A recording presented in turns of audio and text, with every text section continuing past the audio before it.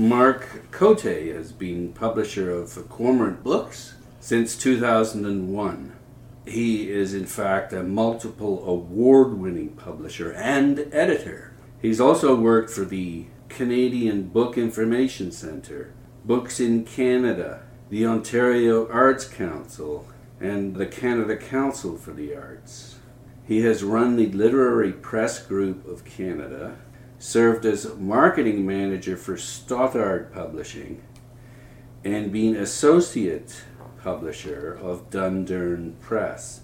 So that's an incredible variety of jobs you've held in the publishing industry in Canada. Gives you quite a perspective on the whole business. I like to think so. Perhaps we could start then by looking at what you did at these different organizations and what they're all about, starting with the Canadian Book Information Centre. That was a very challenging job. I was responsible for placing books back on the shelves in alphabetical order. Okay. But actually, interestingly enough, it was a part-time job because I'd moved to Toronto originally to be a playwright. From Vancouver? From Montreal. I'd gone to school in Montreal. Where?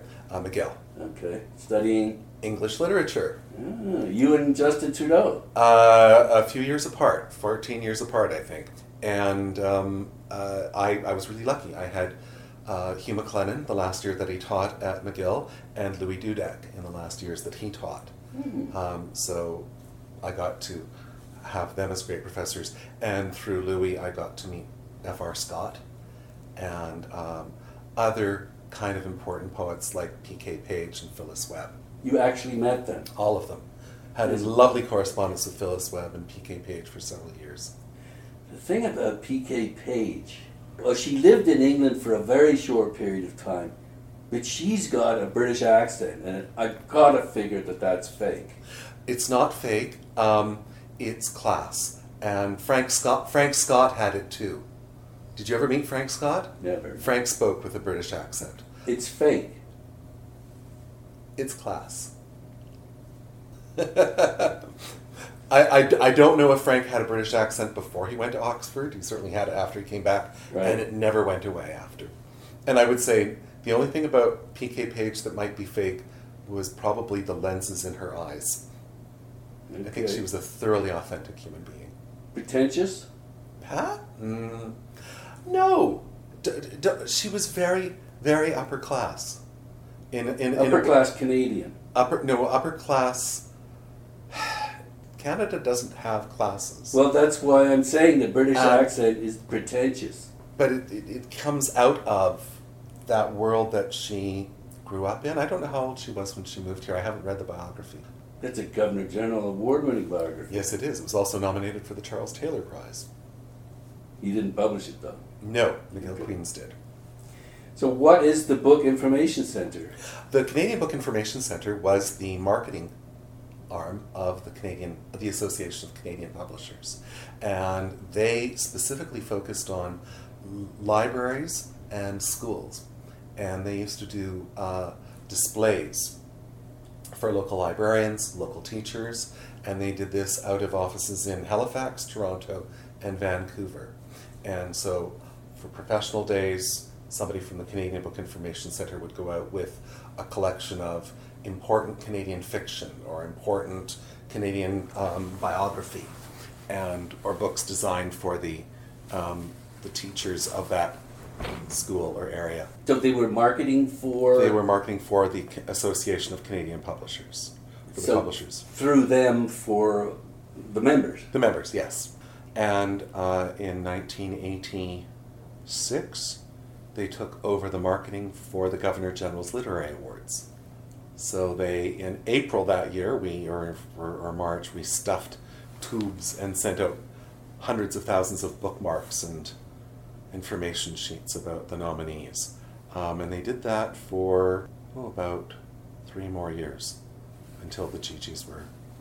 Canada Council. The Canada Council. Well, they were always the Canada Council. Yeah. But in 85, the council decided they needed better marketing. So they farmed it out to the Canadian Book Information Centre. And obviously wasn't better because they took it back. It was a very important first step in the marketing of the awards, because the awards went from being something that maybe 150 people in Canada were worried about to something that several thousand bookstores and libraries knew about. And back then there were, 2,000 independent bookstores in the country. That sounds almost incredible. That's how many there were. There were a lot. The no longer existing Canadian Booksellers Association had all the statistics, but I'm pretty sure at one point they tossed around a figure of 2,400. Do you know what it is now? If it's more than 400, I'll be surprised. But it might also be that bookstores were considered, for the purposes of CBA, the Canadian Booksellers Association, anyone that sold books. So, Bud's Stationery and Books, or Jill's Newsstand and Books would have been a member. I see, okay. So, was this a good idea, this Canadian Book Information Centre, or not? Yes, it was a great idea. It was brilliant. And it got rebranded the Canadian Book Marketing Centre, and then in 1995 it was disenfranchised, shut down by the Association of Canadian Publishers. And why is that? I wasn't party to it. I had left that world. I was working at Stoddard by that point, and so I wasn't party to what happened. I think it was deemed to have become ineffectual.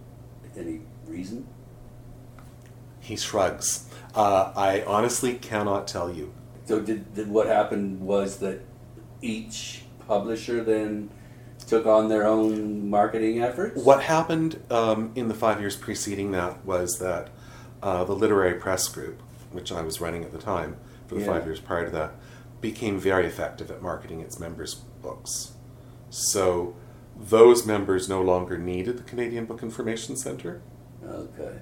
And the larger houses, Key Porter Books, Stoddard Publishing, Douglas and McIntyre, McClellan and Stewart, were all doing their own.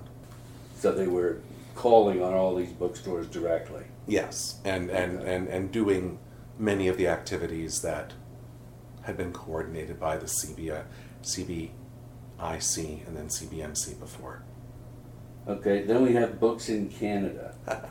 I was an editorial assistant, which meant I made coffee, opened the mail, and I had the chutzpah to actually suggest that I would like to write book reviews for them. And the senior staff, both of them, or three of them at Books in Canada, laughed. Who are they? At the time, it was owned in part by a woman named Susan Traer, and Michael Smith was the editor or publisher, and Doris Cowan was the managing editor. And they sort of sniffed and did not hand me books to review, but I... just get coffee, okay? Just get coffee, yeah. Keep your head down. Yeah. What years were those? Oh, this would be 87, 86, 87, 88. Okay. And then And I'll have cream and 2 sugars, please. That's right. And what happened was they received a couriered copy of Swan, a novel by Carol Shields. And the publicist for the book, Estelle G., phoned and said, "We'd like to take somebody from Books in Canada out for lunch with Carol Shields." And the powers that be felt that Carol Shields was such a nobody, they were too busy. So I put up my hand and said, "I'll go." So they said, fine. So I read the novel as fast as I could and went to lunch at the Park Hyatt with Estelle and Carol, and we had a wonderful, wonderful lunch. And I came back and I said, why don't I write up a kind of talk of the town New Yorker piece, Lunch with Carol Shields? And I did, and they ran it, and everybody was happy. And so they said, maybe you can review books. So I got to review, the first book they gave me was a poetry book. And it was Waiting for Saskatchewan by Fred Waugh. And I was told, write a short review, and I did. And I ended the review with, and if there's any justice in the world, this book will win the Governor General's Literary Award. And Michael Smith said, "You can't say that, you have no authority. You're just a nobody." And they scratched out the line, And then 4 months later, it won the Governor General's Literary Award. And of course it did. One of the other books they got me to review was Doc, a play by Sharon Pollock. And I used that as my closing line, and Michael said, "You know what I'm going to do?" And I said, "Yes." Scratched it out, and of course, several months later, it won the Governor General's Literary Award.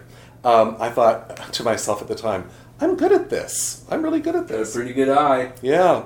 And then I was fired from Books in Canada. Oh, dear. And... well, you put, like, 1 sugar instead of 2 sugars? No, I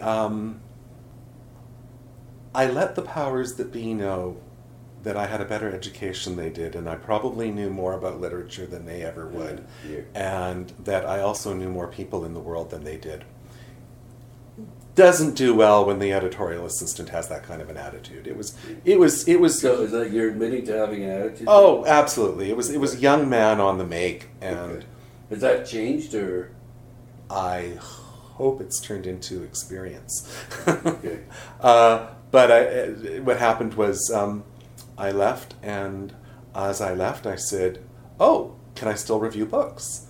And Doris Cowan said, "No, you're not good enough for me." And I went home, and literally the next day, Jacka Pizza from the Globe and Mail phoned and said, "Finally, I get in touch with you. Would you write for the Globe and Mail, please?" And I thought, well, I guess I'm good enough for the Globe. And you've got kind of a like with these Governor General victories and the Globe calling you, this is really good fuck you material. Yes, in a memoir coming soon. Yeah, and we do take the memoirs with a grain of salt. But so I reviewed for the Globe, and then I went to work at the world's biggest bookstore. Okay. And I had learned there that, keep your head down, keep your nose clean, and don't let the boss know you're smarter than he is. Learned that from experience. I learned that from experience. And the wonderful boss I had at the world's biggest bookstore was a man named Ross Gorey. And he knew how to run a bookstore from the ground up. Everything. So what were his keys to success? Keys to success. Make sure the staff knows where everything is. Make sure the staff does their job. Which is what? Know your books. Know your section. Read your books? Keep it. He didn't expect us to read the books, but he expected us to read the newspapers, to read anything that would review a book, to come in on a Saturday morning having read the Globe and Mail and known to put certain books at the front of the section or to have them moved to the cash registers, that kind of thing. Yeah. And I was in charge of a terrible section, philosophy, psychology, Philosophy sociology. sells like crazy in used bookstores. In used bookstores, maybe. Not in the world's biggest bookstore. Okay. But one day I was home from work, and Oprah Winfrey had Maya Angelou on. So I phoned the store, and I said, take all of the Maya Angelou, put it on an end cap right now. And by the time I was at work 12 hours later, it was all gone. And I thought, there's a really important lesson. The next thing I did there was Sorry, that's just to pay attention to the media. Yeah, and when somebody like Oprah, and this is before the Oprah Book Club, right, says, interviews Maya Angelou, you put the books there, people will come into the store and say, I just heard about you, I want to buy your book. That reminds me of my grandfather, who in semi-retirement was a doctor on a small channel in the Channel Islands. Oh. And lots of islanders used to subscribe to the Reader's Digest. And he did too, because whenever there was any mention of a kind of weird little disease, they all came into the office complaining about it. Right. Anyway, so yes, the public is suggestible. What other success? Keys to success. The other keys to the success were talking to the customers. Mm-hmm. He encouraged that. Talk to the customers, and he used to have staff meetings once a week where we had to come and bring 2 books to talk about with other staff members, and one had to be a book you liked and a book that was doing well in your section.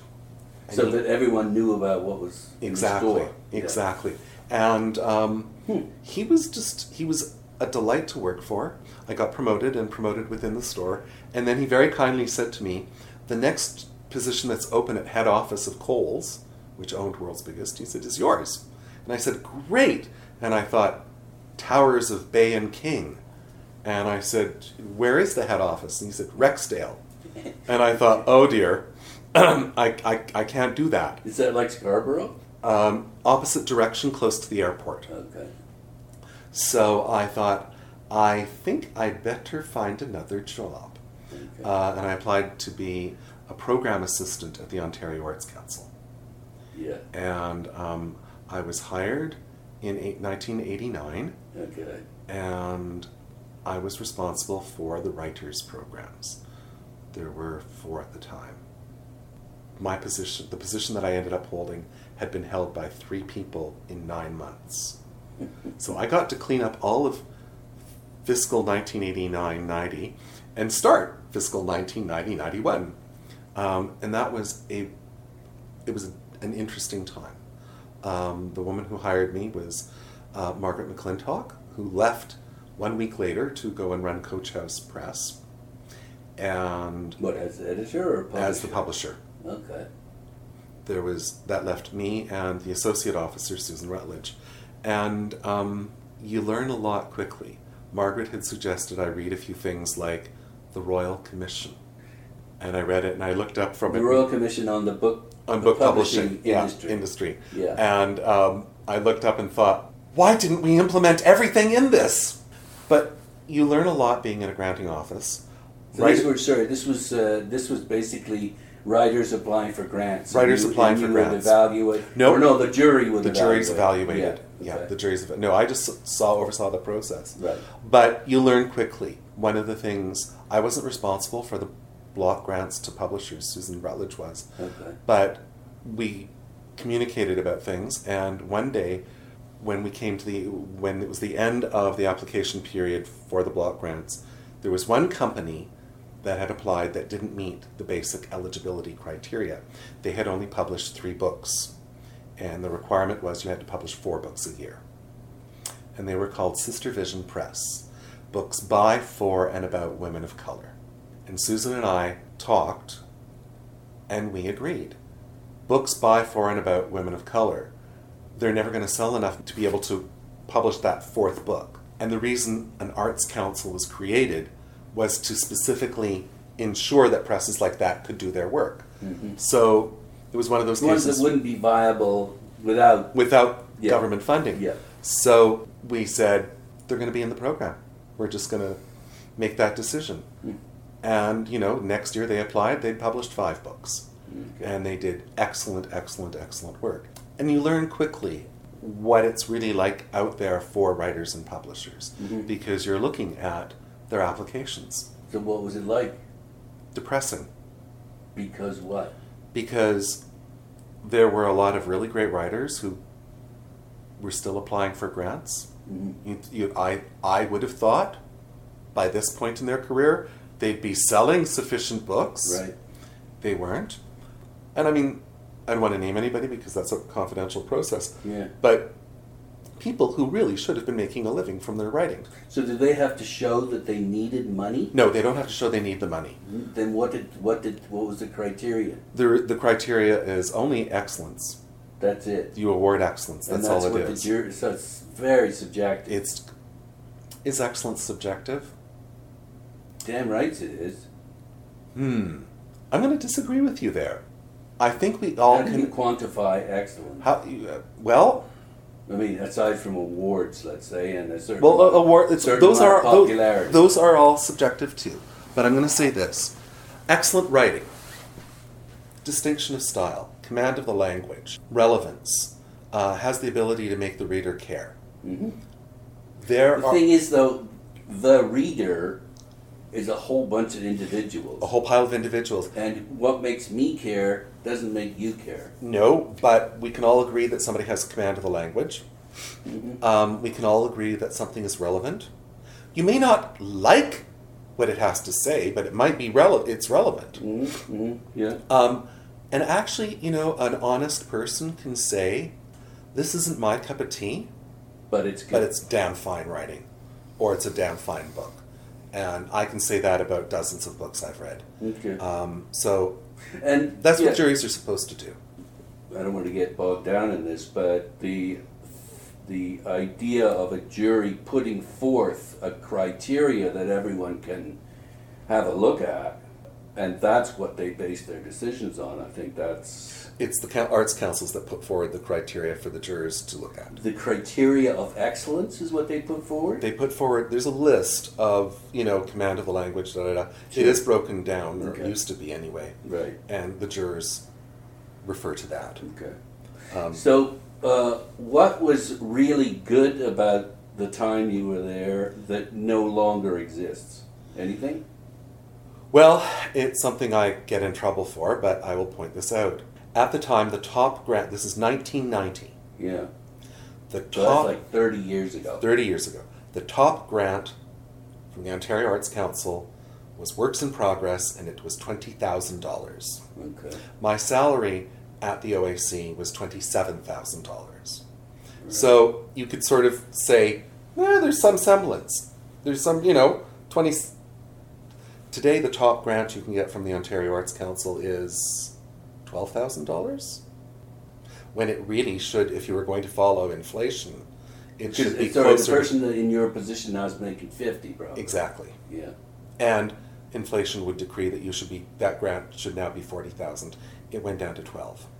Are they handing out these grants to the same number of people or more? Or I less? haven't been able to make a study of it. Okay. But what I can say is that after the Mike Harris years at the Ontario Arts Council, Mm-hmm. all the monies that came in were not put into writing and publishing at the same rate that they were put into other disciplines. And during the Mike Harris years, the writing and publishing section took greater hits than all the other sections.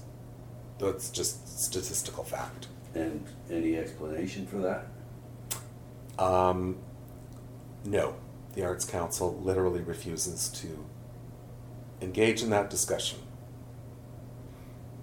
So someone at the political level. That's not political, that's within the Bureaucracy. Within the bureaucracy of the Ontario Arts Council makes those decisions. Okay. Made those decisions. Right. I will say in the last 5 years, the disciplines have gone up more or less equally. Mm-hmm. But still, there is no compensation. As I said, how can you compare a $20,000 grant in 1990 to a $12,000 grant in 2020? It's outrageous. So there was a lot of money around back then. We didn't think there was a lot back then. No. Clearly there was.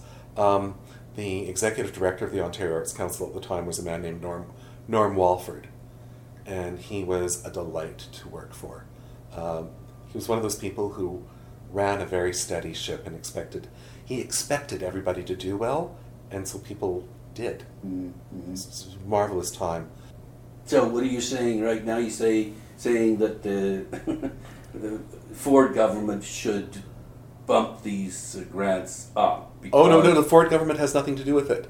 This is the Ontario Arts Council itself. But they get funding from the Ford administration. The problem is the OAC budget, starting with Dalton McGuinty, probably tripled over the Liberal period. The grants to writers did not go up accordingly. Okay. One of the concerns is that the Canada Council does, they fund writers as well, right? Yes. We don't have any shortage of writers. Everyone's writing now. There's more Almost. people writing than reading. That excellent observation. There are more people writing than reading. And one of the problems with the creative writing schools, and this will get me in trouble with a lot of people, is Good. they teach people how to do something that you should be able to do naturally. I personally believe writers are born, they're not made. All you can do is take a person with talent and help them hone their craft. How many of those are really in a creative writing class in any given year? And the creative writing classes don't require, it appears they don't require their students to read or read widely. And I have a problem with that. All good writers are great readers. They are. All great writers are really great readers. Yeah. And they're voracious. They read as kids. They read as teenagers. Mm-hmm. They read all their way through university. And they want to learn from what they read. Right? Exactly. Yeah. That's where they really learn. Yeah. And So what? The university is a scam? No, well, that's unfair. I think it's at some point universities thought, well, a lot of people want to take creative writing. That's how universities work these days, isn't it? Let's offer the courses. Exactly. Wherever the demand is, we're going to put a course together. We'll put a course together. And, God, when I was at McGill, I did take a creative writing course, and it was a senior level course, and you had to apply. You had to send in a portfolio, and you had to be interviewed by the professor.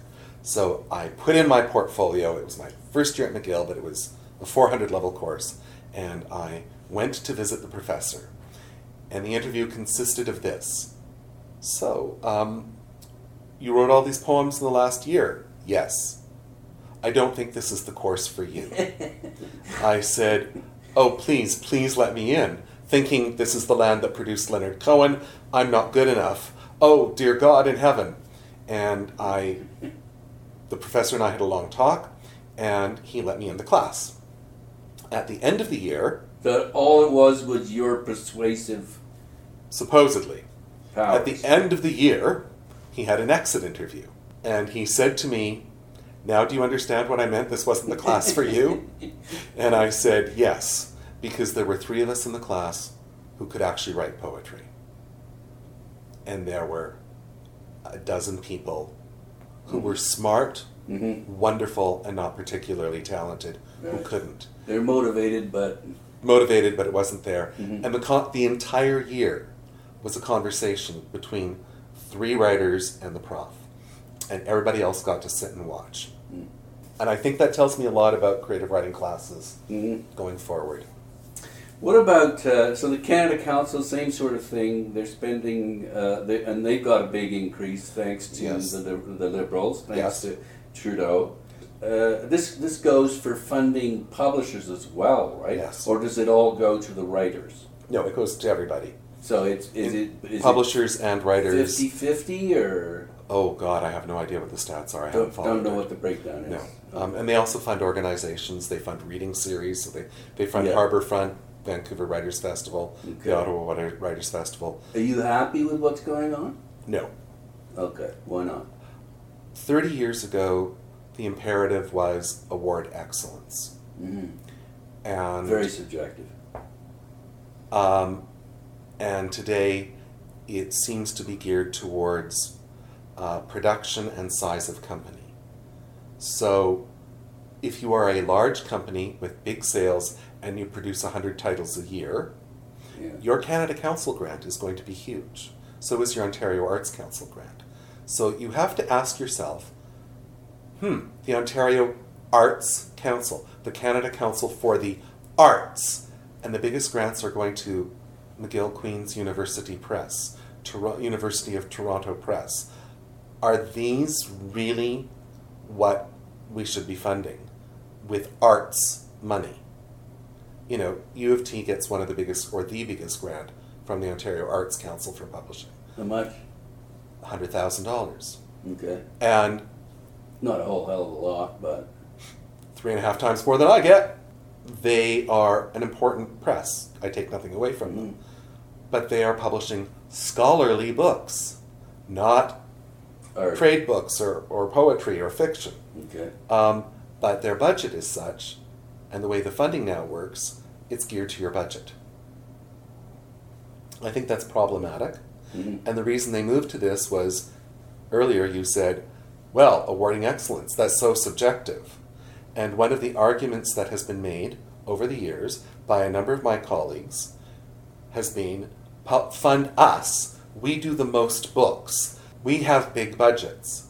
Well, to some of those colleagues I have to say, it takes a very fine talent to over 20 years produce 100 books, 100 titles a year. and never get on a major awards list. So it's quantity over quality. Over quality, and we should be funding quality over quantity. And so you're measuring quality by number of awards as one criteria? That's one criteria. I mean, you can look at a publishing company and say, publishing company X does very fine books. Publishing company Y does a lot of stuff that, well, isn't all that important. You can say that. But it seems that the arts councils have become commerce councils, and they're funding the commercial activity as opposed to the artistic activity. Which is, when I spoke with them, that's what they emphasized. We are here to promote artistic excellence. That's the line. And then look at the results they have. Their grants are geared to budgets. Shouldn't they be funding enterprises that are successful, that are producing books that people want to read, but that challenge people as well, that are a little bit beyond the reader, perhaps? That's a tricky one, okay? But I will say this. I think that if a company publishes first-time authors, there are 3 or 4 publishing companies in Canada that have a history of publishing people who go on to great careers. Okay? Like who? Cormorant. Okay. Well, Nino Ricci, Yeah. Elizabeth Hay, Joseph Boyden, Cherie Demeline, Zoe Whittle. There's a lot. There's quite a number. That's Cormorant, House of Anansi, Coach House. Mm-hmm. These are presses that have what it takes editorially to spot talent and develop it. Mm-hmm. Maybe we don't always do the first books, but we take people with talent who maybe published 1 or 2 books that went nowhere, and we can turn them into something, and eventually they end up being published by Random House or HarperCollins. Because what? Just because of advances? Because their agents come along and say, we can get you a better deal. Which is what? A bigger percentage? No, it's never a bigger percentage, it's a bigger advance. Yeah, but the advance, they get to keep the advance if they don't earn it. Right. That's the only benefit of the That's advance. the only benefit of the advance, yes. But back to your question originally about, we'll come back to advances if you want, but back to the funding of the publishers. So I think that funding a company that publishes, I'm going to say, in our case, Cherie Demeline, or even Claws of the Panda, which we did earlier this year. These are important writers, important books. Yeah. We should be funded, I would make a case, we should be funded more than companies that publish Canadian trivia books, or Ghost Towns of Alberta, or, not that there's anything wrong with those books. So a seriousness, Yes. artistic merit. Yeah. Yeah. Cultural contributions. Yeah.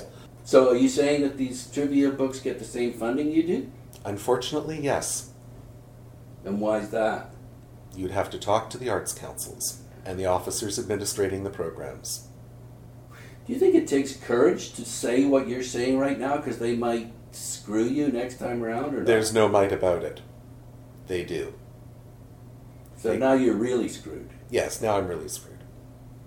But I've been screwed already. So the reality is the arts councils have done some very bad things.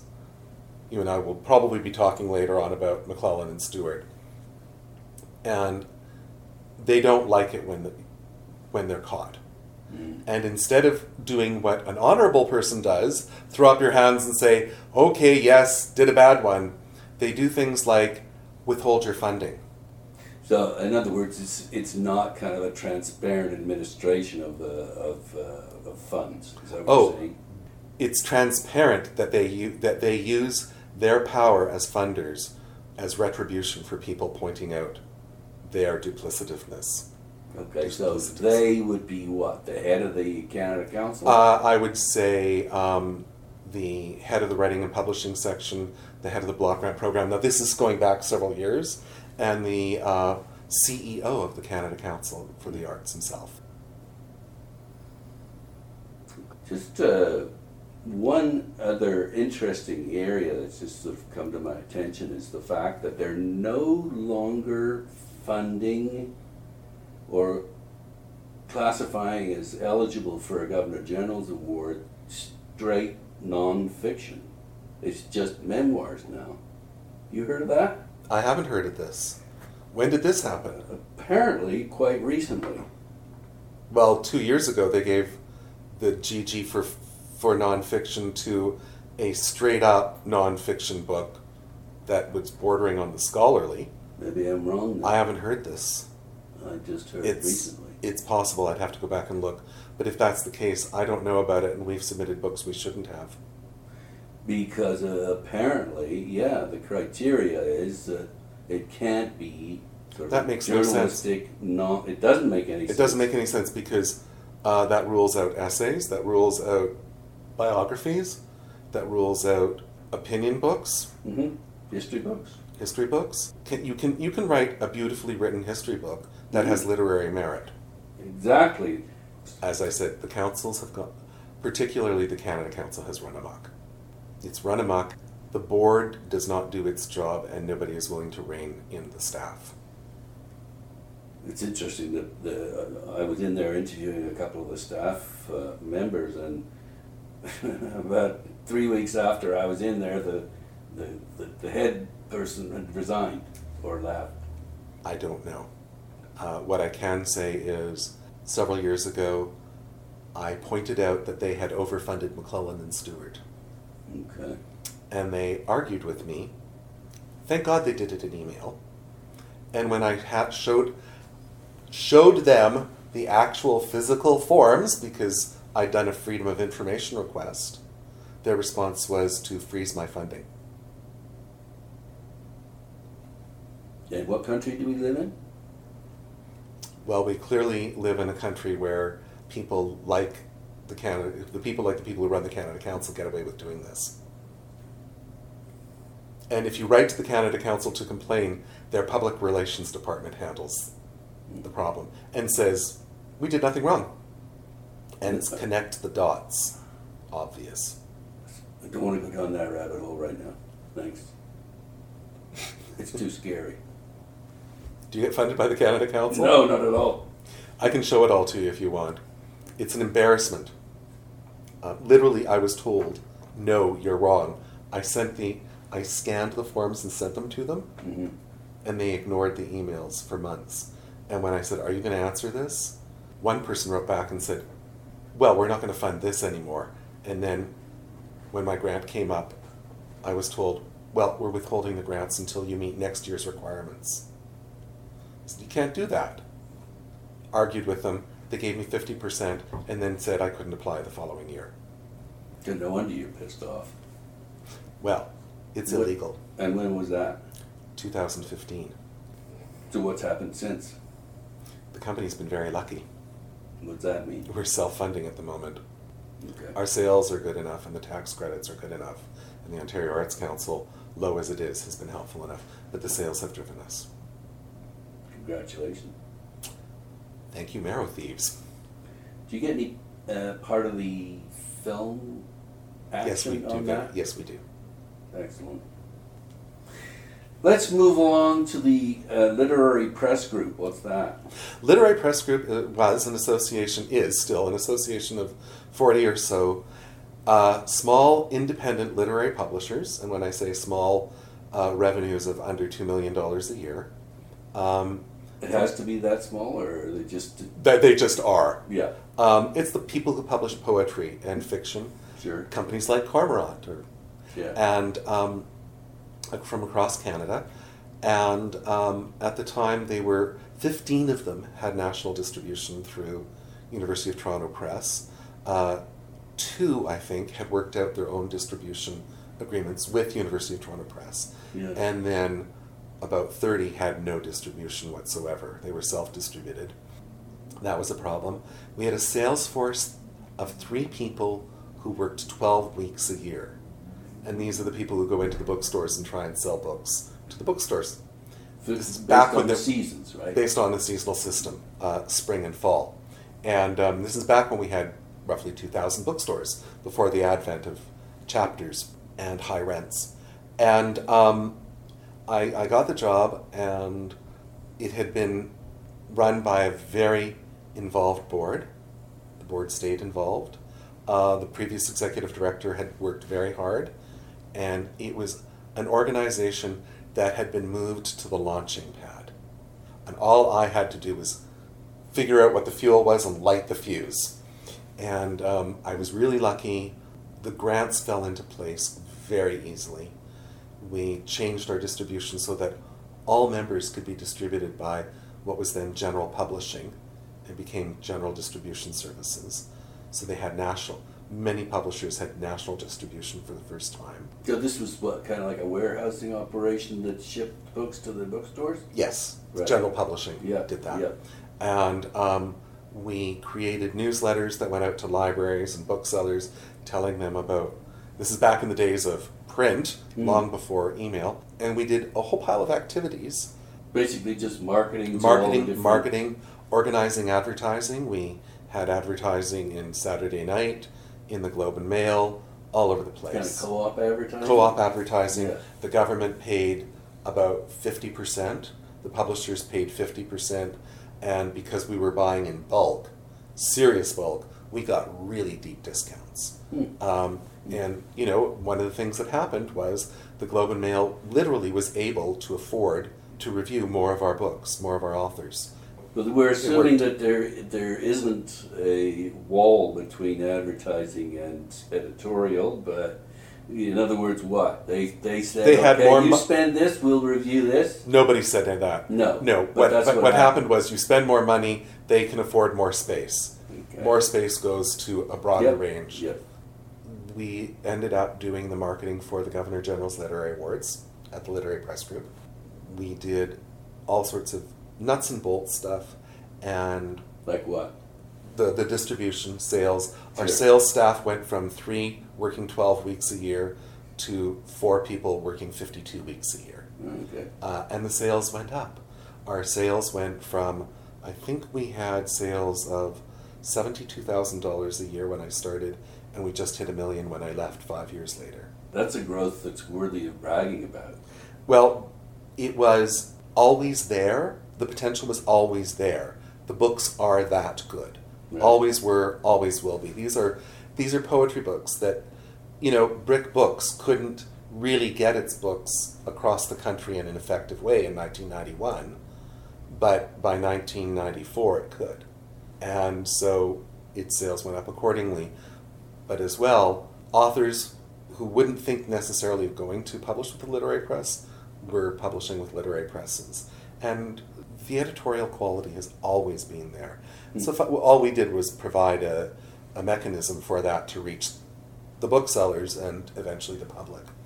That's interesting because right now I've read reports that say that fewer Canadians are reading fewer Canadian books than ever. I think that was something called More Canada was a report. The Jim Lorimer report. Yeah. Yes. Yeah. Those are facts. Back then, though, you were having a lot of success. The Literary Press Group was having a lot of success, and Canadian publishers in general were having a lot of success. This is the period when John Irving famously said, "Oh my God, I look at the bestseller list on the Globe and Mail, and you have books I want to read on your bestseller list. When I look at the bestseller list of the New York Times, it's all books I wouldn't want to read." And he thought then that Canada was an impressive country with a true literary culture because all of our publishers were doing gangbusters, and the foreign-owned companies were doing well with their Canadian authors. What year was that? Its apex would probably be 1996.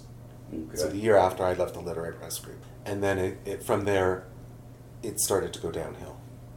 After you... No. It had nothing... No. I'm talking about all publishers in Canada, Canadian authored books. Okay, why did it go downhill? A combination of factors. When Chapters was set up, they bought a lot of books from a lot of publishers. Mm-hmm. And that was the beautiful wallpaper that made those great stacks of books. But the only books that really moved were the front books on the front shelves. It was also at the time that discounting became regular practice.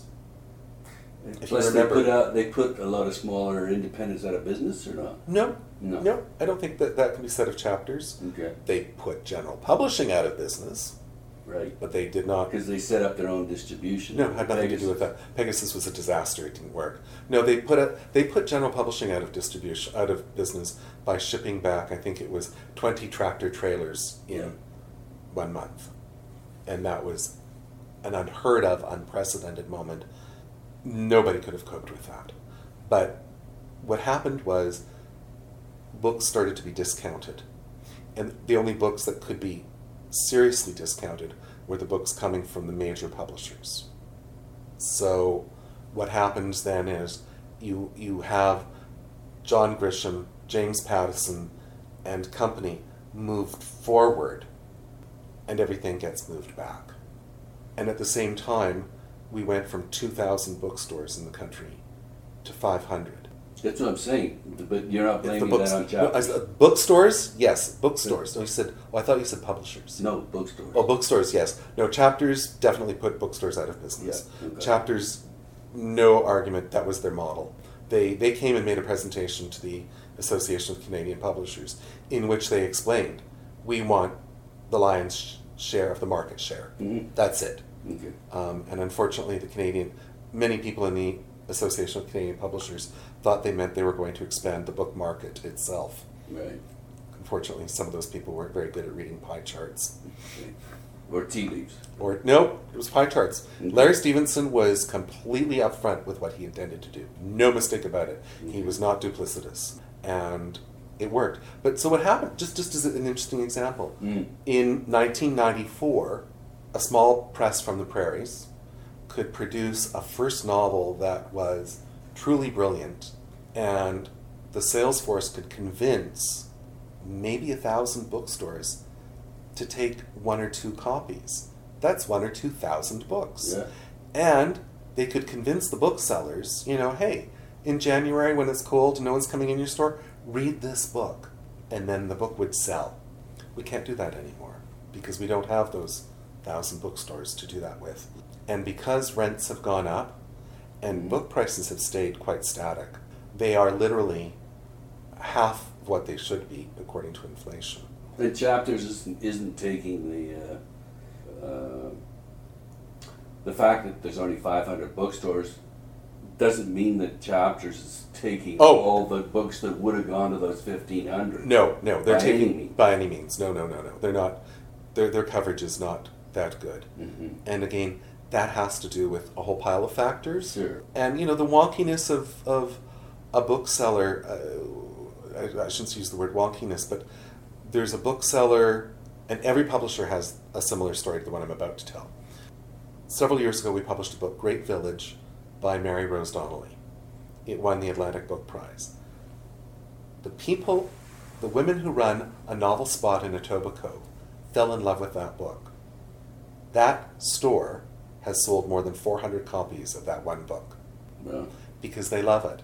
And they communicate that to their customers. Mm-hmm. And their customers come in and say, what else can you recommend to us? That doesn't happen in large stores. They don't have that kind of customer relations. No. And if they're going to back a book, they're going to say, buy Testaments, buy the Testaments by Margaret Atwood. Mm-hmm. Because they're going to back the surefire book as opposed to something that they individually like.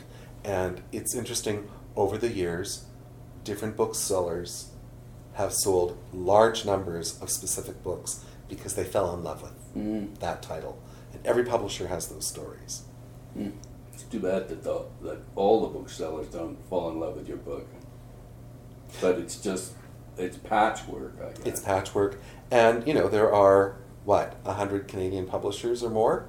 There are way more than 100, but we'll just say 100. We're all trying to do the same thing. So, we move on then to Stothard Publishing. Yes. Could you give me a little thumbnail of the history of that company, if that's possible? Stothard Publishing was an imprint of General Publishing Company. Connected to the distribution? Yes. Okay. General Publishing was an agent for Simon & Schuster, Hodder and Stoughton, Hodder Headline, Dorling Kindersley, a number of international lines. They sold those books here in Canada to bookstores, libraries, etc. And Jack Stoddart Jr. Set up Stoddart Publishing, the imprint, and he began to publish his own books. And he died not that long ago. He died in January of this year. I think the very first book they did was The Rainmaker by Keith Davey. It set down a pattern of doing serious nonfiction. Mm-hmm. So over the years they published David Suzuki, a number of very important nonfiction books. Mm-hmm. They did they took over The Wealthy Barber. Which is that the top all-time Canadian seller? No. It's not? Okay. No. Okay, what is, do you know? A certain Robert Munch book is. Is it? Okay. Yes.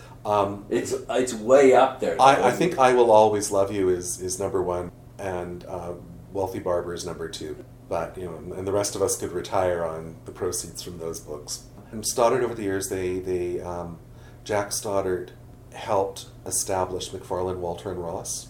He bankrolled that imprint, and they gave us Boom Bust and Echo, On the Take, a number of very important books. And he saved Anansi from oblivion, because when Anansi was about to disappear, he bought it when nobody else in the country would.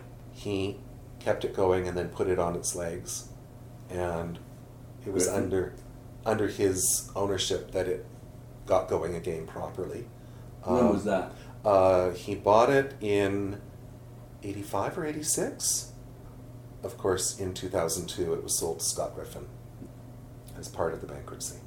So I went to work there in 1995 as the marketing manager. I was responsible for the fall titles and the upcoming spring titles. And the fall titles included Yankee Doodle Dandy by Marcy McDonald, which is a great book. And for reasons no one will ever understand, it did not sell particularly well. And we all thought it was going to be a blockbuster, and it deserved to be.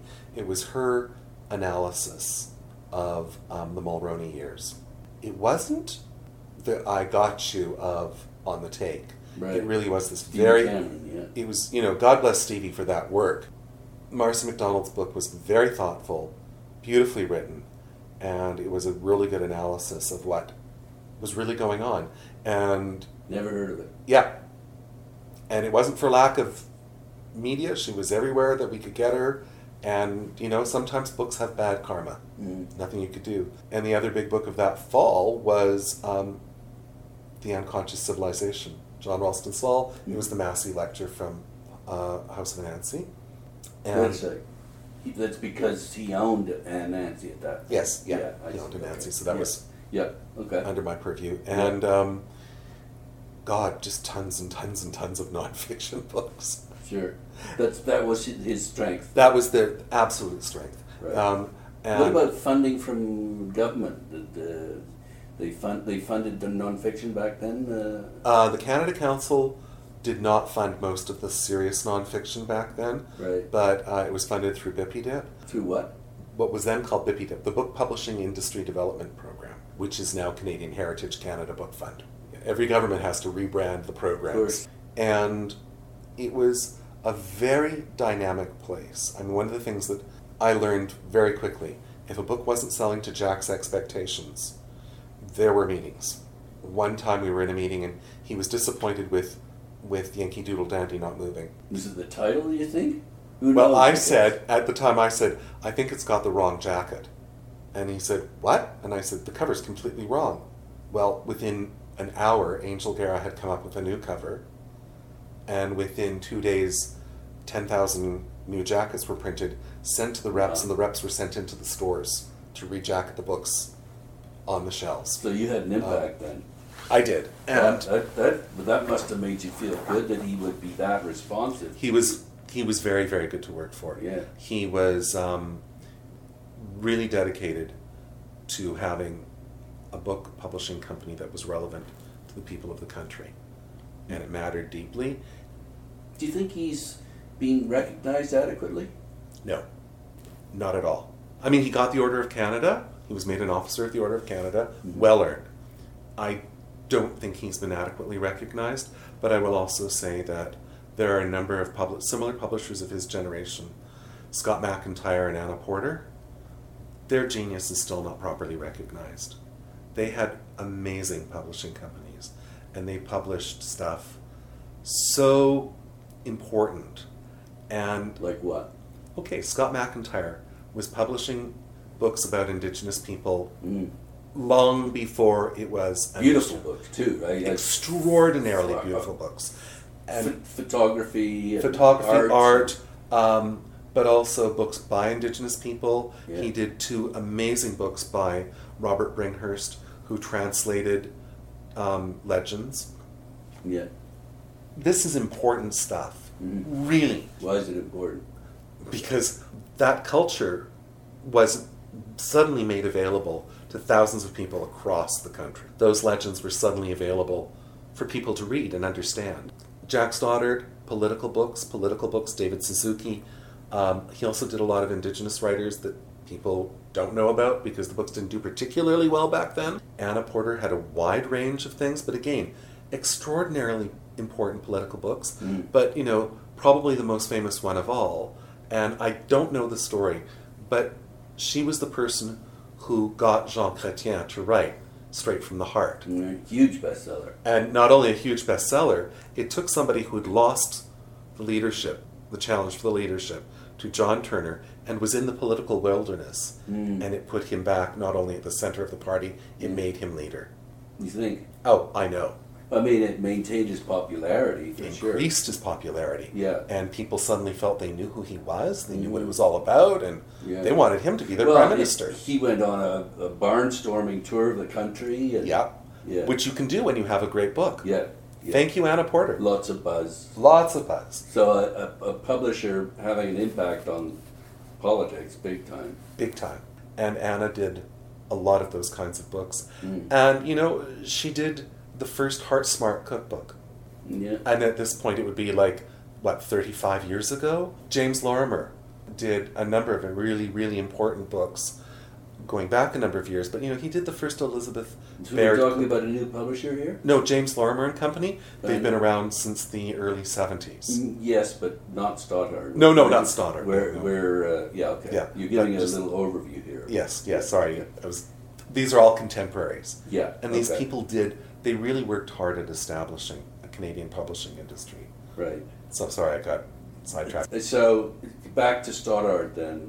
He's important because of The publishing program, the political books primarily, you'd say? I would say yes. And what were the dates of that company? 1985 to 2002.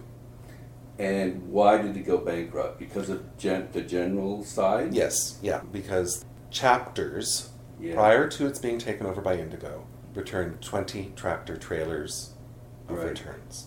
And that really hit a bunch of Canadian independent publishers. It hit everybody. Just explain that. How did it hit them? Okay, books are sold on a returnable basis. Mhm. They are returnable for full credit. So Larry Stevenson wanted to sell Chapters. He wanted to get out, and he needed to clean up his balance sheet. So he returned 20 tractor trailers full of books to just General Distribution Services. Now this included Douglas and McIntyre, Key Porter Books, Stoddard Publishing, and a number Porcupine's of Quill. Porcupine's Quill, Cormorant Books, Talon Books, everybody. Those books, and this has never been in print before. Those books went into the warehouse, and the warehouse manager did not process them. So what happens is Which warehouse manager? the warehouse manager at General Publishing, General Distribution Services. Okay. So they take in, and this is what it actually said on the report, an estimated $13 million worth of books, which they did not process. So, 1, Chapters, when it gets its bill from General Distribution Services for $8 million, says, well, you owe us $20 million, so now you owe us $12 million. So Chapters wasn't paying General Distribution Services. And in the meantime, because the returns weren't properly processed, General Distribution Services was on the hook to pay the publishers for books that had already been returned but not accounted for. And Jack took a gamble based on very bad advice from his warehouse manager and his head of administration. And the gamble was the government would provide sufficient funding to general distribution services and general publishing to keep it going while all of this got sorted out. And how did he know that? It was a gamble. Right. It was a gamble based on the belief that people working for him had access to Sheila Copps, that people working for him were going to sort out the problem. And neither was true. And he wrote checks for books to publishers that he didn't have the money to pay for, and the warehouse never got cleaned up properly. So eventually it all catches up, and accounts payable exceeded accounts receivable. And Scotiabank brought in an accounting firm, in this case Deloitte Touche, and they came in and they literally did not know how to run a publishing company, and they didn't know what to do. So from receivership to bankruptcy was a very short walk, and it was an unpleasant situation. And I ended up being one of the inspectors in the bankruptcy, and Scotiabank informed us on the first day, our first meeting, that everything was to be confidential and we were not to share information. And I said, well, isn't that funny? The government flyer that I got, so now you're an inspector in a bankruptcy, says I'm actually required to share this information with my fellow creditors. And the vice president at Scotiabank said, well then, this will be a very short and closed bankruptcy. Talk to you at the end. And I said, you can't do that. And he said, sue us. And may I remind you, Scotiabank has a fuck of a lot more money than you do. So at the end of the day, the estimated $13 million worth of books turned out to be $20 million worth of books, about 13 of which was owed. I forget how it all works out, but in the end, Chapters / Indigo owed the estate of General Publishing about $13 million. And they were returning the books, though. Yes, those Chapters had returned the books, but when all of everything got sorted out, because in those returns, those massive returns, an enormous portion was not General Publishing product. Skids of books published by other companies, like right. HarperCollins or Random House, simply returned to GP. Because they were the distributor, that's what they No, they weren't the distributor. So why were they sent there then? Because it was a returns frenzy, and the people at Chapters, this is before Indigo, people at Chapters just returned everything they could. Because they were told to clean it out. They were told to clean out. And General Publishing, on their end, General Distribution Services, did not process the returns properly. So they didn't say, this is ours, that's not ours, you can't. That's right. You can't ship, but they ended up on their doorstep? They ended up on their doorstep. So they should have said, this isn't ours, take it send back. that back. Send that skid of Jonathan Franzen, The Corrections, back to HarperCollins where it came from. Right. Or back to Chapters? Well, yeah, back to Chapters, to send back to HarperCollins. Yes. Okay. So, at the end of the day, it was not a very good bankruptcy. What does that mean? Well, it means that if Indigo had been forced to pay the money it owed to the estate, and if instead it was that loan, that debt was forgiven, if the parts of the General Publishing empire had been sold off for profit, everybody would have got their money out. Because that was the other thing. The claims made by most publishers were based on their lack of knowledge. So people thought they were owed $100,000, but when the returns were finally accounted for, they were owed $4,000. Or in some cases... Because they had to accept their own product back. Right. And in some cases, some of the publishers actually ended up owing General Distribution Services money. How'd that work? Because their returns exceeded their sales.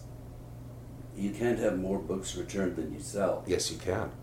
How's Because you that? sold the books last year and you sold them this year. So last year's returns can exceed this year's sales. And they did in some cases. Okay. So if that had been a properly run bankruptcy or receivership, Stoddard Publishing and General Publishing would still be here today. In a reduced form, but they would still be here today. And the primary reason for this was, as you say, the fact that the people at the warehouse just didn't process things correctly. That's the biggest faults were the returns by chapters under Larry Stevenson, Yeah. and the failure of the warehouse to process the returns in a timely manner. Okay. That's where it falls apart. And a lot of small publishers were harmed by this. Everybody was harmed. Key Porter was. The horrible thing is, Did they go bankrupt? no, they didn't go bankrupt right away, No. but they took enormous hits, Right. What's enormous? Was that how much? hundreds of thousands of dollars, Okay. and it destabilizes them. Yeah. And it destabilized Douglas and McIntyre, and these companies all ended up either falling apart or closing their doors or being sold to somebody who closed their doors as well. And the federal government just walked away from this, or what? Federal government made loans. Usually in a case like that, after 2 years, the federal government would say, we'll forgive the loans. And the federal government did not forgive the loans. And the Association of Canadian Publishers had a motion, unanimously supported, to ask the government to forgive the loans. And the president of the organization never wrote the letter. Asking the government to do this. That's right. Why is that? In his words, I wasn't in that warehouse. Doesn't matter to me. So his company wasn't harmed. His company wasn't harmed. Yeah, but he's the head of the organization that represents everyone. He was the president, yes. Do you want to name him or not? Kirk Howard, Dundurn Press. You worked for them Yes, I had worked for them. prior to this. Yes. Why do you think he did that? Just because it wasn't his skin off his nose? Because I think he thought it would cause harm to other people and it wouldn't cause harm to him. Brass knuckles business. Wait a minute. It didn't hurt him, but it would hurt others, and Yes. that's good for him. Yeah. That's not too collegial. No, it's not. I thought the Canadian publishing industry was, Collegial? yeah. It might have been prior to 1996. So it's still like that? I don't know. I don't belong to the ACP anymore. The problem was, beginning in 1996 is when things start to go wrong. Up until then, the funding through the federal government, the Department of Canadian Heritage, the funding was based on Canadian authorship. And when the president of, what's the name of the publishing company? They're based in Peterborough. Broadview Press. When he became president of the ACP, he lobbied for the government to fund publishers based on sales only, because Broadview Press did Canadian editions of Jane Austen, which ended up, and the lobbying won. So again, because this is a quantity over quality. This is quantity over quality, and even quantity over Canadian authorship. Like, Right. what should be the sine qua non of the funding. all funding policy. Yeah. He lobbied against it. One, because he was the president of the ACP, and so the federal government started funding companies based on the sales of Maeve Binchy and Harry Potter and other non-Canadian authors. And they did this from... Just because Canadian publishing houses were reprinting them, or held the licenses to publish them here in Right. Canada. right, or distribute? It was based on... I don't know if it was distribution. I mean, in the case of Harry Potter and Maeve Binchy, they were published here. Right. They didn't originate here, but they were published here. They were publishing licenses. So Raincoast must have got a shitload of grants then, You bet. in addition to the huge sales they received. You bet.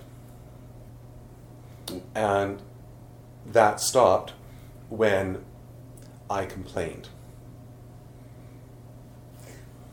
But the government wouldn't do it. Like, why are they just listening to this guy at Broadview? Like, what? Like He was the president of the association. It's a big deal. They listened to the industry and they thought this is what everyone wanted. Well, he speaks for the industry, right? Well, he speaks for himself, I guess, or well, a portion of the industry. That, he is supposed to speak for the entire association. Right.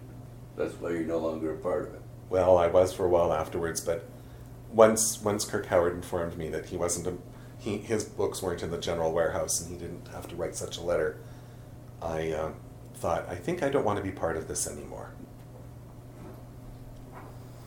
Well, that's quite a lot to take in there, Mark. Yeah. So not very collegial. By the way, the funding now is based on Canadian authorship. When did that change? It changed in 2002 when Wendy Lill rose in Parliament during question period and asked Sheila Copps why she was funding publishers for publishing Harry Potter. And Sheila Copps went back and screamed at the bureaucrats, and it was changed immediately. Right. And, this is all through the same period when Avi Bennett sold M&S to Random House. Right. And of note, serious note, prior to that, M&S never had a member on the board of directors of the ACP. From that moment on, there was always a member of M&S on the board of the ACP. And the ACP never fought that obviously wrong deal. The obviously wrong deal that funded... Well, that allowed Avi Bennett to sell a Canadian company to a foreign-owned. Oh, yes, yeah. yes. That was against the law, that was against policy, that was against everything. Yeah. And that then allowed Random House to collect $70 million or more of public funding. Yeah. And Elaine Dewar does a very good job of describing that. Yes, she does. And listeners can reference my conversation with her for more details. Yes. Okay.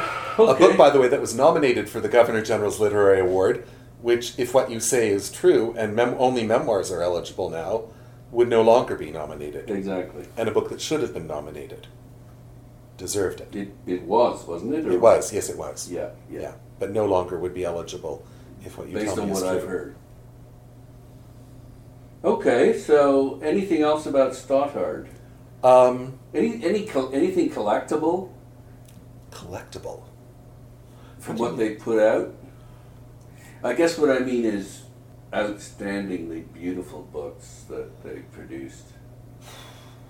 Photographs by Josef Karsh.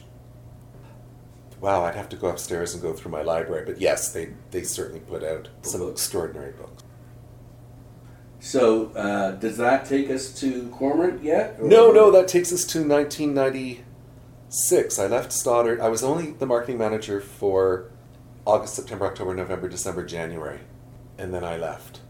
Mm-hmm. And you're going to say, why was I there for such a short period of time and what was my next job? I was there for such a short period of time because it was a difficult place to work.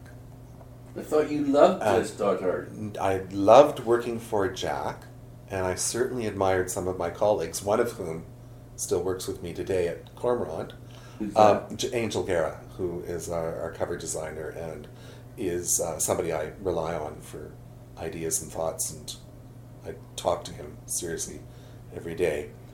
But it was a difficult company because I went from being the person in charge of a staff of 10 to a member of a staff of 70 or 80 people, where everybody was jockeying for position. I think it was That's a big company. It was a very large company. Yeah. It was the largest Canadian distributor. It was one of the largest publishers. But one morning I walked into my office at 8 o'clock, and my colleague from sales was measuring my desk. It was brand new. It had been ordered for me. Shit. Literally? Literally measuring my desk. And I said, "Don't tell me mine is bigger than yours." And he said, "Yes, and you have 2 windows in your office, and I only have 1. That kind of thing is really hard to work with. The previous person who'd been the vice president of marketing and sales handed me the marketing manual for the fall titles. And when I opened it up, it was blank sheets. That kind of thing went on, and I just couldn't fathom working You needed through all to of that. have your own company is what you needed. Yes, we discovered that later on. The other thing I needed was just for it to have been a smoother transition. And, one of my colleagues said to me a few months ago after Jack died, "Do you think everything would have been different if you'd stayed?" And Anna Porter very kindly said, "That way lies madness." But I maybe should have stayed and worked through it instead of saying, "Ugh." So I left. Well, that's one of the worst things about working in an organization is office politics. Office politics. And if you can't, if it's toxic, and it was, you can't fix that easily, unless you're the boss. And it was going to take a while to fix it. Okay. So where'd we go? Well, I went nowhere. I quit. Took time off. And I thought, finally, I can go back. You went on a trip around the world. No, I thought, I'm going to be a writer. That's what I moved to Toronto. Remember, I was going to be a playwright. I was under contract with Canadians. I will go back and I will start to write. Right. And so I sat down and I thought, well, the first... You're going to be poor. Well, I hopefully not. Playwrights can do okay in this country. They can do okay if their plays are produced. Okay. So I thought, what I'm going to do is I'm going to read... You do that, but... I'm going to read all of Proust. Good for you. That'll cleanse my mind, and then I'll start writing. And within... How long did that take? Oh, I didn't make it all the way through. I think I made it into volume 3. I just went through Swan's Way. That's about as far as I got. And, I would have kept reading, except the Canada Council called. And they said, "How would you like to run the Governor-General's Literary Awards?" Wait a second. So, Weren't 1996... they pissed off with you at that point? No. That's They recent. weren't? That's recent. Oh, okay. No. At this point, I'm the golden child I see. for them. Okay. No. Would I like to run the Governor-General's Literary Awards? 1996. Well, that's a nice call. So I went up to Ottawa and was interviewed by the woman who became my boss, Carol Bream. And Carol Bream? Bream. B-R-E-A-M. Has she written books about this? No. Nothing. No, not yet. I'm thinking of Crean. That's Susan Crean. Yeah. Carol Bream, no. She interviewed me, and I was surprised about the interview, and then she went away and came back and said, "Well, here's the contract, read it over, sign it, and you start tomorrow." That's pretty fast for government. It was very fast. Well, it was a contract position. It was to coordinate the GGs, not the juries. The decisions Just are being what, made, the marketing? But it's all the marketing and all the moving pieces. That's fun. And it was. Yeah. What an enormous amount of work. So I collect Governor General's award winners. So who won that year? That year, the nonfiction winner was Unconscious Civilization by John Ralston Saul. Okay. Fiction was The Englishman's Boy by Guy Vanderhaeghe. You trying to remember poetry? The poetry was don't D.G. Blodgett. I forget what the book was. The play was called The Soldier? So you just did that for a year? En anglais et français. No, I did that through the awards. Right. And then cleaned it all up. And at the end of it all, I had to pull together the budget. And it What do you mean? Well, because up until then, the council had hived off expenses for the GGs in different places into different budgets, and it was my responsibility and Carol's to bring it all under one budget. Okay. So after we did all of that, they discovered that it was costing the council $1 million almost to do the entire GGs from start to finish. Including the awards. The award monies themselves, the ceremony, etc. Okay. Right. And one of the big ticket items was the dinner, for which one of the sponsors got a $100,000 charitable tax receipt. A dinner which could not have cost more than $10,000. So my big contribution that year was to say, instead of having a dinner at the headquarters of the Bank of Montreal in Montreal, what if we had a state banquet at Rideau Hall? Well, that's where all the ceremony takes place. Nope, there was no nothing to do with Rideau Hall back then. No, the ceremony was a staged event either in Montreal or Toronto, Okay. and then the dinner was either bank headquarters in Montreal or the 56th floor of BMO Tower here. I called up Rideau Hall and said, how much would a state dinner for 250 people cost? And my colleague at Rideau Hall said, oh, I don't know, $10,000, $15,000. And I said, you're kidding. And he said, no, there's no tax. I said, would you people be willing to hold a state banquet for the winners of the GG and maybe even the nominees? And he said, get the council to write a letter to the Governor General. So I wrote up this wonderful letter, all done in fancy style. Back in those days, it was printed out on vellum. It would be put in a binder between pieces of velvet. What's this? And yes, and then the letter would go to, at that time, the director of council was Monsieur Carrier, and he would sign it, and then it would be put in a special envelope and sent over to Rideau Hall. So I write up the letter, it gets printed on the vellum, and it comes back to me with a line through it. What a waste of vellum. And Monsieur Carrier had written, no, on ne dit pas, cher gouverneur général, on dit cher Roux. So we rewrote the letter, and it went over, and the Governor General called Monsieur Carrier and said, of course we're going to do this. Mm-hmm. And hence, everything was moved into Rideau Hall. And I think everybody's quite happy with that.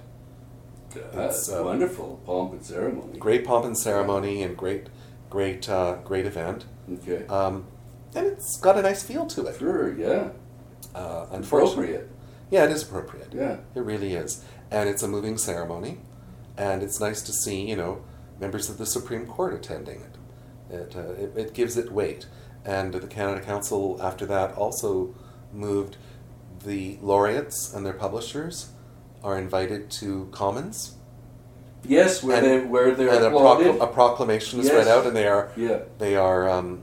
It's really wonderful. It gives you a sense that the literature of this country matters, And it's being recognized. Yeah.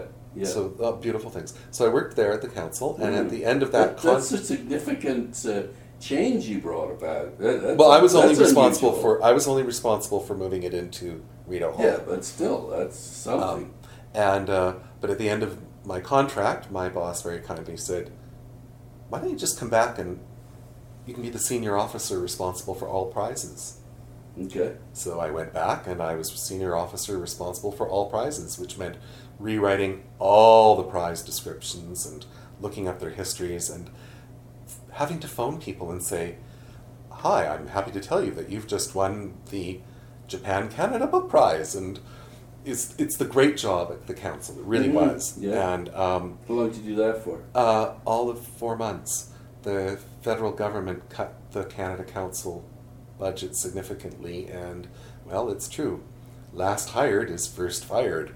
So out the door went a whole swath of... I wasn't let go in the first swath, I was let go in the second swath. So back to the playwriting then. Back to playwriting. I come back to Toronto. Did you actually produce a play or not?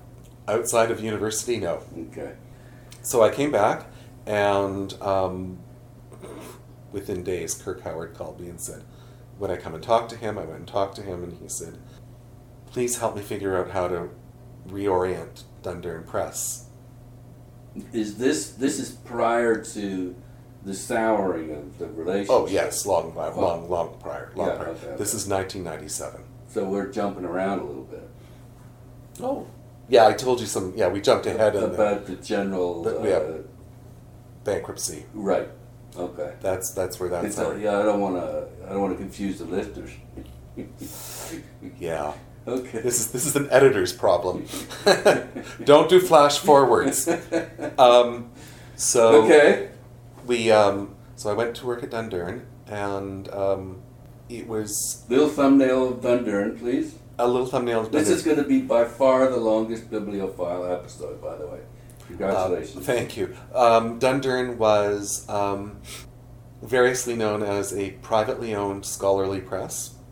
It produced commercial books, the aforementioned ghost stories of Alberta, Saskatchewan, etc., the Canadian trivia books. It was originally founded by Kirk because he was a history teacher, and there were no High Canadian school books. or university? College. He was at Lambton College. And there were no books that he could use. So we thought, well, we'll write them and publish them. That's Dundurn.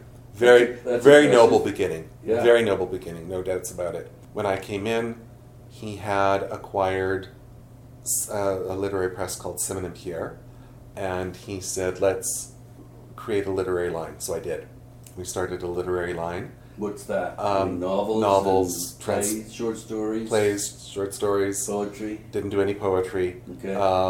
That's a good move. And yes, we got rolling, and we changed the marketing, we changed the sales. They were distributed by University of Toronto Press. We worked to solidify that relationship, and did. Easy to do. Yeah, they do a distribution for Everybody. Yeah. Very, very solid. Very good. That's good. They're Cormorant's distributor. And the company started to come together. Scholarly stuff and the literary stuff and the trivia stuff. The trivia stuff, it all started working when it was marketed properly. Right. It could sell properly. Yeah. And so it was a successful small company. it was a successful small company. And we two little things happened. One, Kirk used to have a blackboard in one of the offices, and every day he would write 312 days to Armageddon, 311 days. And that was when the loan guarantee program for Ontario publishers was going to run out. Because of Harris? Yes. Okay. So I went to Kirk and I said, I don't think that's good for staff morale. And he said, well, people need to know. And I said, well, I'm pretty sure if we go to the bank, we could probably negotiate our own line of credit. And he said, Mark, it's way more complicated than that. So a few weeks later, we made an appointment with the bank and went in, and in 20 minutes, the loan was converted into a line of credit, and we had no problems anymore. And we were told that the line of credit had a much higher limit than our loan had been. And I said, so if I go out and find an amazing property, literary property, and we need to offer a $50,000 advance, the bank's okay with that? And the man at the bank said, well, we'd like you to talk about it first. And I said, so let's say I convinced Margaret Atwood to come over to Dundurn. He said, we'd fund that. Could I meet her, please? And I said, talk to you later. And literally the following week, at our pub board, Barry Jowett, who then worked for Dundurn, brought a letter from the management of Celine Dion. And the letter was, we've published this book, this biography of Celine en français in Quebec. We've sold, 900,000 copies. Worldwide? In Quebec. Just in Quebec? Just in Quebec. Wait a sec. That's like 1 in 5 people. Yeah, no, it was some insane number, though. It wasn't 900. I don't know the exact okay. number. But it was an insane number. Yeah. And would you be interested in bidding on the English language translation rights? And Kirk said, we don't have a hope in hell of getting this. Barry put the letter down, and I looked over, and the letter was written by somebody I'd gone to McGill with. And I said, Kirk, The McGill Mafia. I'll just call up Barry Garber and see what he says. So I called up Barry Garber, and he said, no, the best offer wins, Mark, but put one in. So I said, send over the manuscript. So they sent over the manuscript. I read it over the weekend, and our offer wasn't just money and promotion and what we intended to do. Our offer was an explanation of what was wrong with the manuscript, including So free editorial advice. Including concerns that they'd violated copyright in multiple places. And legal advice. So when we met with them, they said, what kind of a copyright violation? And I said to the lawyers, well, you reprint an entire note from Barbra Streisand. You didn't get permission for that note. And the fellow said, Mark, it's Celine's. She wrote it to Celine. It's hers. And I said, no. The ink on the paper is Celine's. The words are Barbra Streisand's. And you, legally, need to get copyright permission. And I'm pretty sure that Barbra... How long was the note? Doesn't matter. It doesn't matter. And I said, and I'm pretty sure Barbra Streisand ain't going to give you permission. And they said, oh, good thing she doesn't read French. So we walked out of the room, and they said, come back. You got it. It's yours. Nobody else bothered to read the manuscript. No one else bothered to look at it carefully. You cared about us. That's all that matters. And so we got the book, and we went to the bank and said, we need $40,000. Just so long as I can meet Celine Dion. He didn't ask to meet Celine Dion, but he was pretty impressed that we were going to be publishing her book. And how'd that do? It did very well. It did very Worldwide? well. We had worldwide English language rights, but I was only there for the Canadian publishing part because... 4 months later you left. Not quite 4 months, but yes. I got a phone call from Jan Geddes, who was one of the 2 owners of Cormorant Books at that time. The other owner was Stoddart Publishing. And Jan said, how would you like to be publisher of Cormorant? And I said, wow, I didn't think you'd have enough money to hire a publisher. What are you going to do, Jan? And she said, I'm retiring, but if you want to be publisher, you have to buy my shares. So my partner John and I talked about it. We looked at it one way and another, and together with a third person, we bought Jan's shares. What about Gary's shares?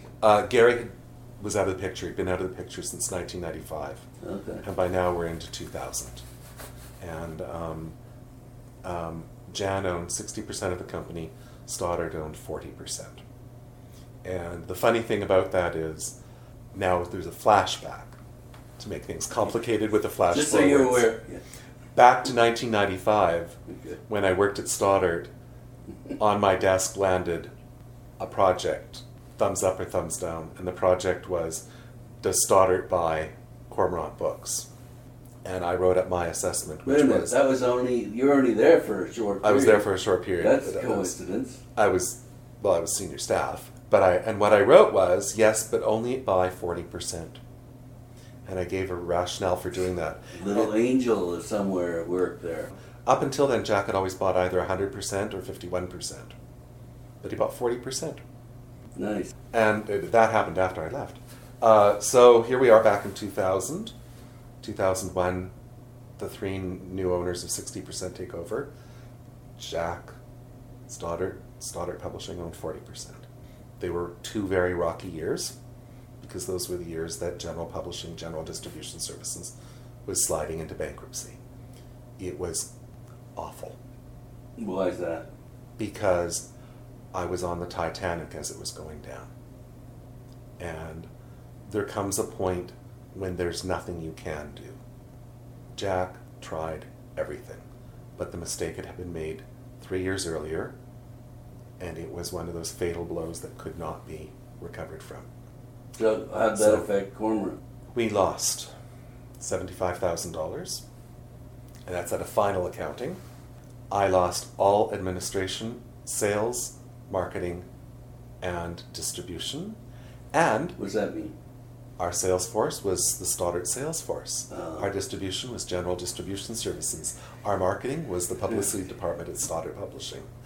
All gone. So you might as well have not bought those shares and just started out from scratch. Exactly. I didn't even get a desk or a chair out of it. We got extraordinarily good advice. One of our board members at the time was a lawyer, Carl Jaffrey, and he said, I know something about this subject, but I'm going to refer you to somebody who's good. And we met with this lawyer for 2 hours, and I followed his advice to a T. And we Who's pulled he? Harold Sterling, and he gave us sterling advice.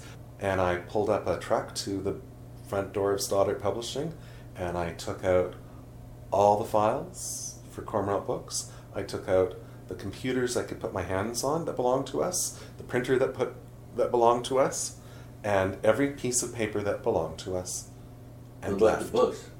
The books were in the warehouse.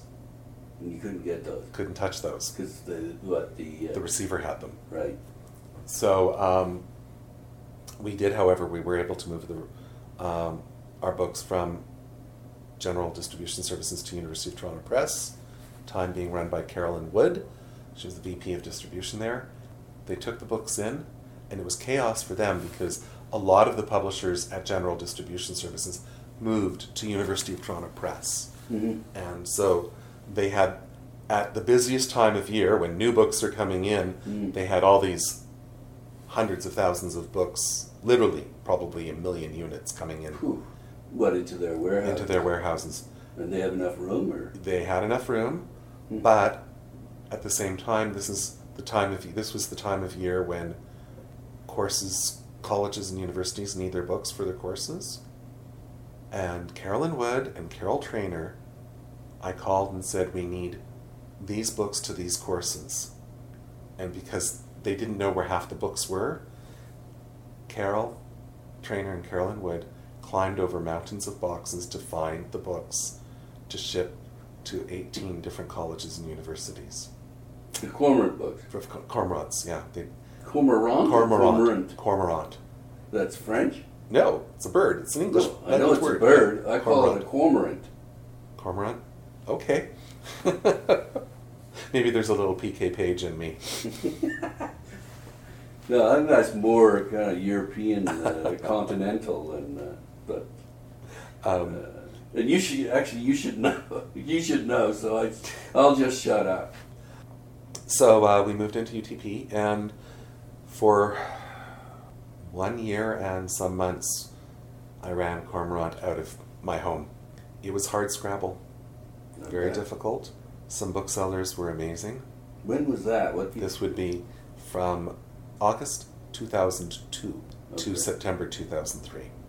So Nino Ricci's Lives of the Saints. That had been published in 1990. 1990, yeah. So that big success is well behind. Well behind us. Yeah. Okay.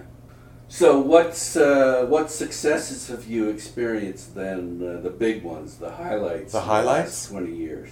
There are a variety of highlights. There are the obvious ones, having a title shortlisted for the Giller Prize. Our first one was Beyond Measure by Pauline Holdstock in 2004. Then in 2006, having two on the short list, Carol Windley's Homeschooling and Pascal Kibiger's The Perfect Circle, which is translated from the French by Sheila Fishman. Those I interviewed Sheila just recently. Definite highlights. Okay. Definite highlights. It's all about prizes, eh? No. I'm trying to get through all of it. Cormorant, in 3 years, we won the Canadian Booksellers Association Small Press of the Year Award.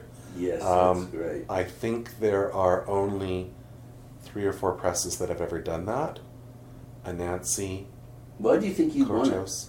Because we published books they liked and they were able to sell. I think that's it.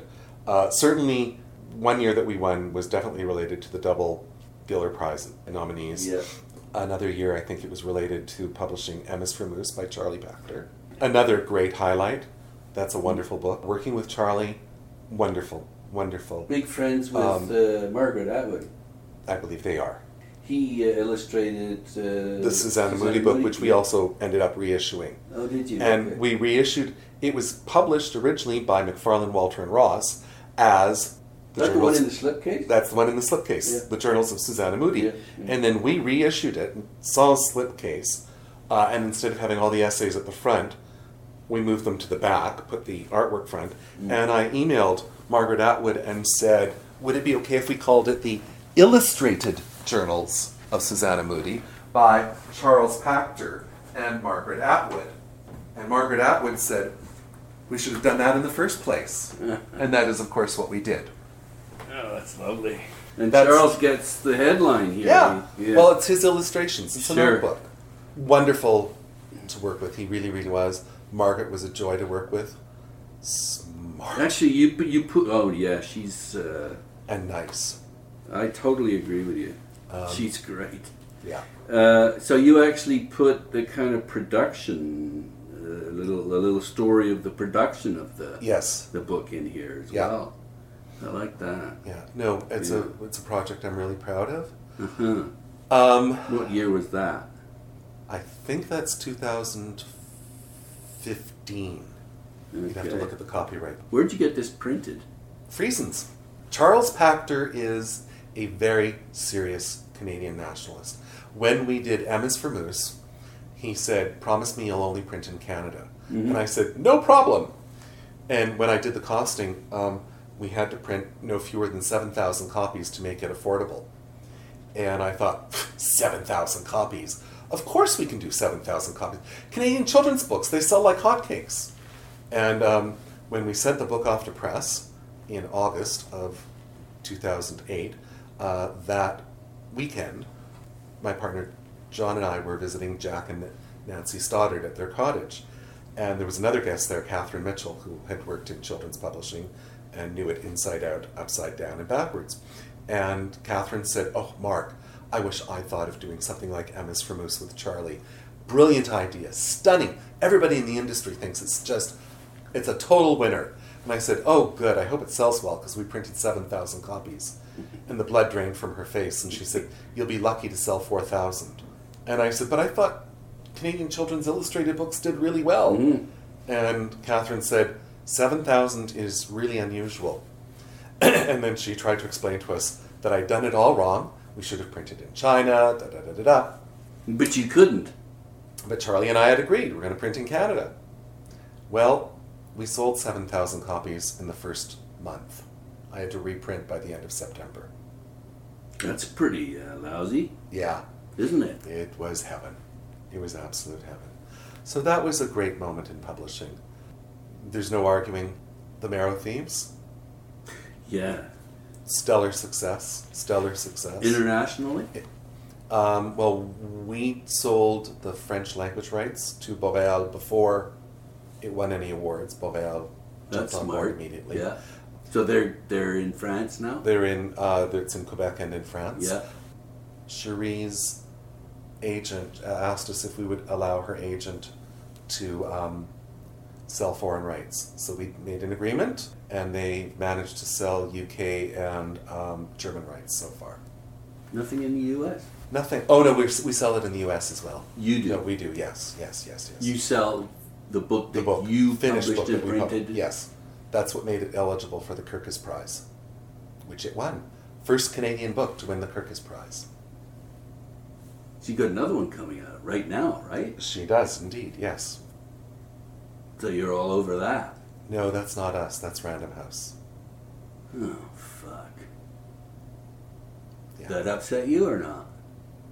Wasn't my happiest moment in publishing. You could have handled it. I couldn't have afforded the advance they gave her. Which brings me to my conclusion. If the federal government funded some kind of program that allowed you to pay the advances that the multinationals do, would that help?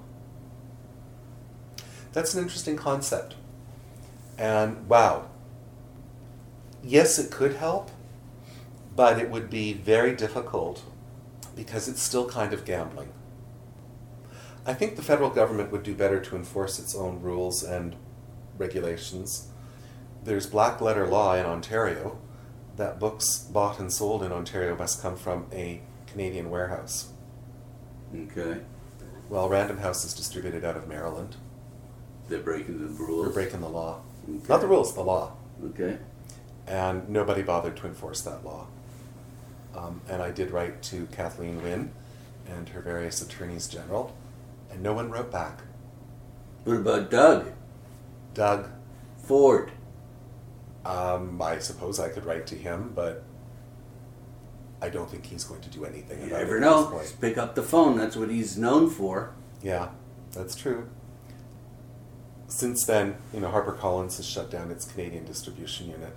Yeah, but that's not germane to what we were just talking about. Well, is it is in a way, because if everybody had to play by the rules and the laws, Random House wouldn't be making as much money.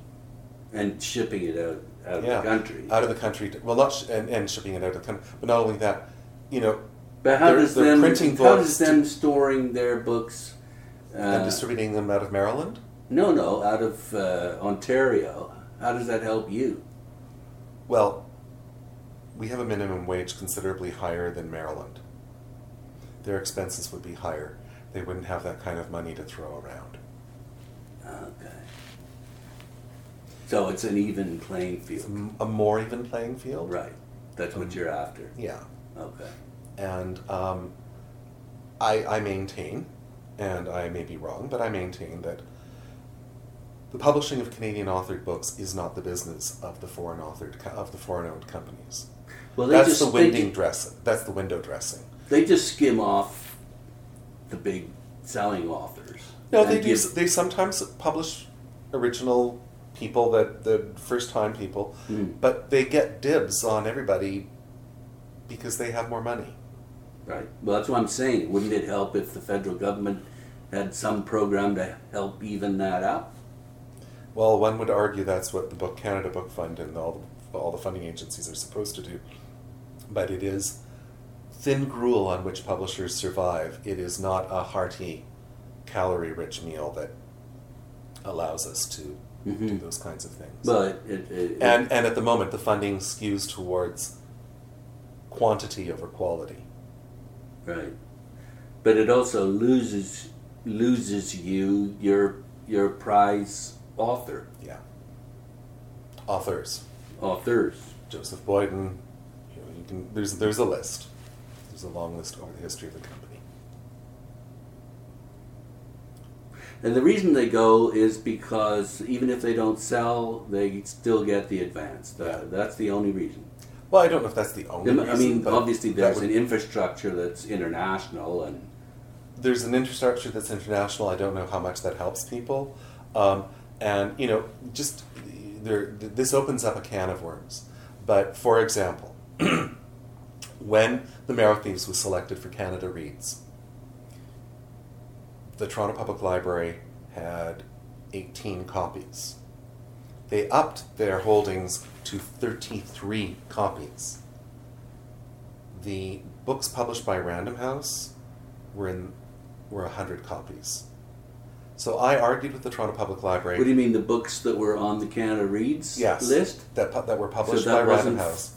Why did the Toronto Library buy that many of their books and not ours? Yours? That's a question they have yet to answer. But of interest, they finally got up to 90 copies of Marrow Thieves. Okay.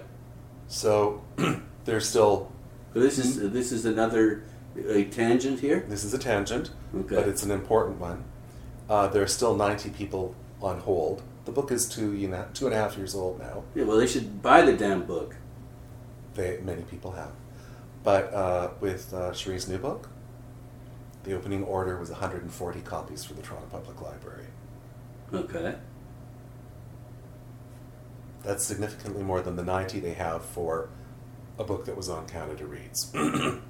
Why did they do that? 140 is a lot more than 90. Yeah, but you're upset about 50 books? Multiply that over an entire list. Multiply that by 20 years. Okay. In 2004, Beyond Measure, there were 69 copies in the Toronto Public Library with something like 4,000 holds. And the Random House books that year were all in the hundreds and hundreds of copies. And when I wrote to the librarian, I got no answer.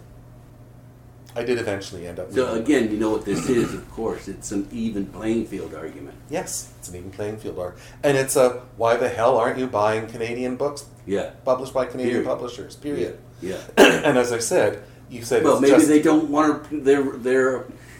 Their patrons don't want to read the Canadian 4,000 holds for Beyond Measure. Okay. No. Hundreds of holds. At its peak, there were hundreds of holds for Marrow Thieves. Yeah. And they stayed the course. Okay, so what's the solution?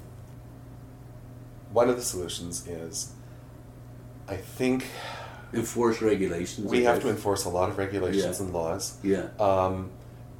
Quebec France does the best of any country in the world. Yeah. No discounting books. If you own a property that has a bookstore in it, yeah, you pay no property tax. Yeah. We need to do these kinds of things because we need bookstores, and we need to say to Amazon, sorry, you can't discount books. Yeah. Or you can discount them. I think the government's even running an anti-Amazon campaign. In France. Yeah. Because these, we need to do those kinds of things. Here's a crazy thing. We got an inquiry from an American wholesaler to buy 1,200 copies of Marrow Thieves for an Ontario school board. Just think about the environmental impact. The books are printed in Winnipeg, they're shipped to Toronto, then they're shipped from Toronto to Washington State, which is where our U.S. distributor is, and then they'd be shipped back to Toronto. And the Toronto School Board was able to get them cheaper out of Washington? No. So why did they buy them out of there then? I don't know why, but it's a good question. They weren't cheaper. That's just dumb then. Yeah. In the end, we killed that sale, and we required them to buy in Canada. Okay. But you can't monitor your sales with that kind of a fine-tooth comb. Any other solutions? Just basically look at France would be But a good look one. in France would be a good one. And just Look copy at Quebec, what they're copy doing. what they do in Quebec, Quebec. And France. Yeah, okay. And, the libraries should be ordering Canadian books. And when the Toronto Public Library is responsible for the Toronto Book Prize, there is no sadder event in the world than the awarding of the Toronto Book Prize. Because there are a motley group of people, mostly just publishers, publicists, and the nominees attending. And if you're lucky, the mayor turns up, hands out the prize, and that's it. And this is the Toronto Public Library system doing it. You mean they're not putting enough effort behind marketing the whole thing? Zero effort. Zero. Okay. And I wrote to them once and I said, why? You've got 99 branches. Do you think you are a gadfly? Is it you being a gadfly here? Or Is a gadfly a good thing or a bad thing? I'd say kind of neutral, but slightly shit disturbing, and enjoying that. No, I don't enjoy it because I lose so many of these battles. You're just angry. Disappointed and Yeah. saddened. Okay. I mean, one of the things that has always driven me, when I was in grade 10 or grade 9 in Vancouver, our history teacher it was grade 9, stood at the front of the classroom. World War II began on December 7th, 1941. I put up my hand. No, it didn't. Try September 3rd. No, December 7th. Argument. It's in your textbook. And it was. It's in your American text. Your American textbook. So I go home. Mom, when did World War II begin? Why are you asking such a crazy question? So I tell her. So she phones the principal of the school, who is a Polish immigrant, and says, Bill, when did World War II begin? And he says, well, the invasion of Poland, September 1st, 1939. Why do you ask? This is what's being taught in your class. So, following day in class, we are told, World War II started on December 7th, 1941. Prior to that was a phony war during which time the European powers positioned themselves for war. It's an American teacher? Is that what American we're talking teacher, American textbook. Okay. Okay? If a country doesn't know its own history, kind of screwed. I also Doesn't have much of an identity. Doesn't have much of an identity. You know, back to that old question, where is here? Yeah. And all the important stuff happens elsewhere, right? And I happen to think, and I read fairly widely. I read French literature, I read British literature, I read American literature. I used to read a hell of a lot of Latin American literature. Canada produces truly great writers and truly great writing. And we have amazing books. Some of them may not be Nobel quality, but my God, reading a book about Indigenous people in Vancouver, on the West Coast, dealing with the after effects of the residential school system and how they deal with it positively. Mm-hmm.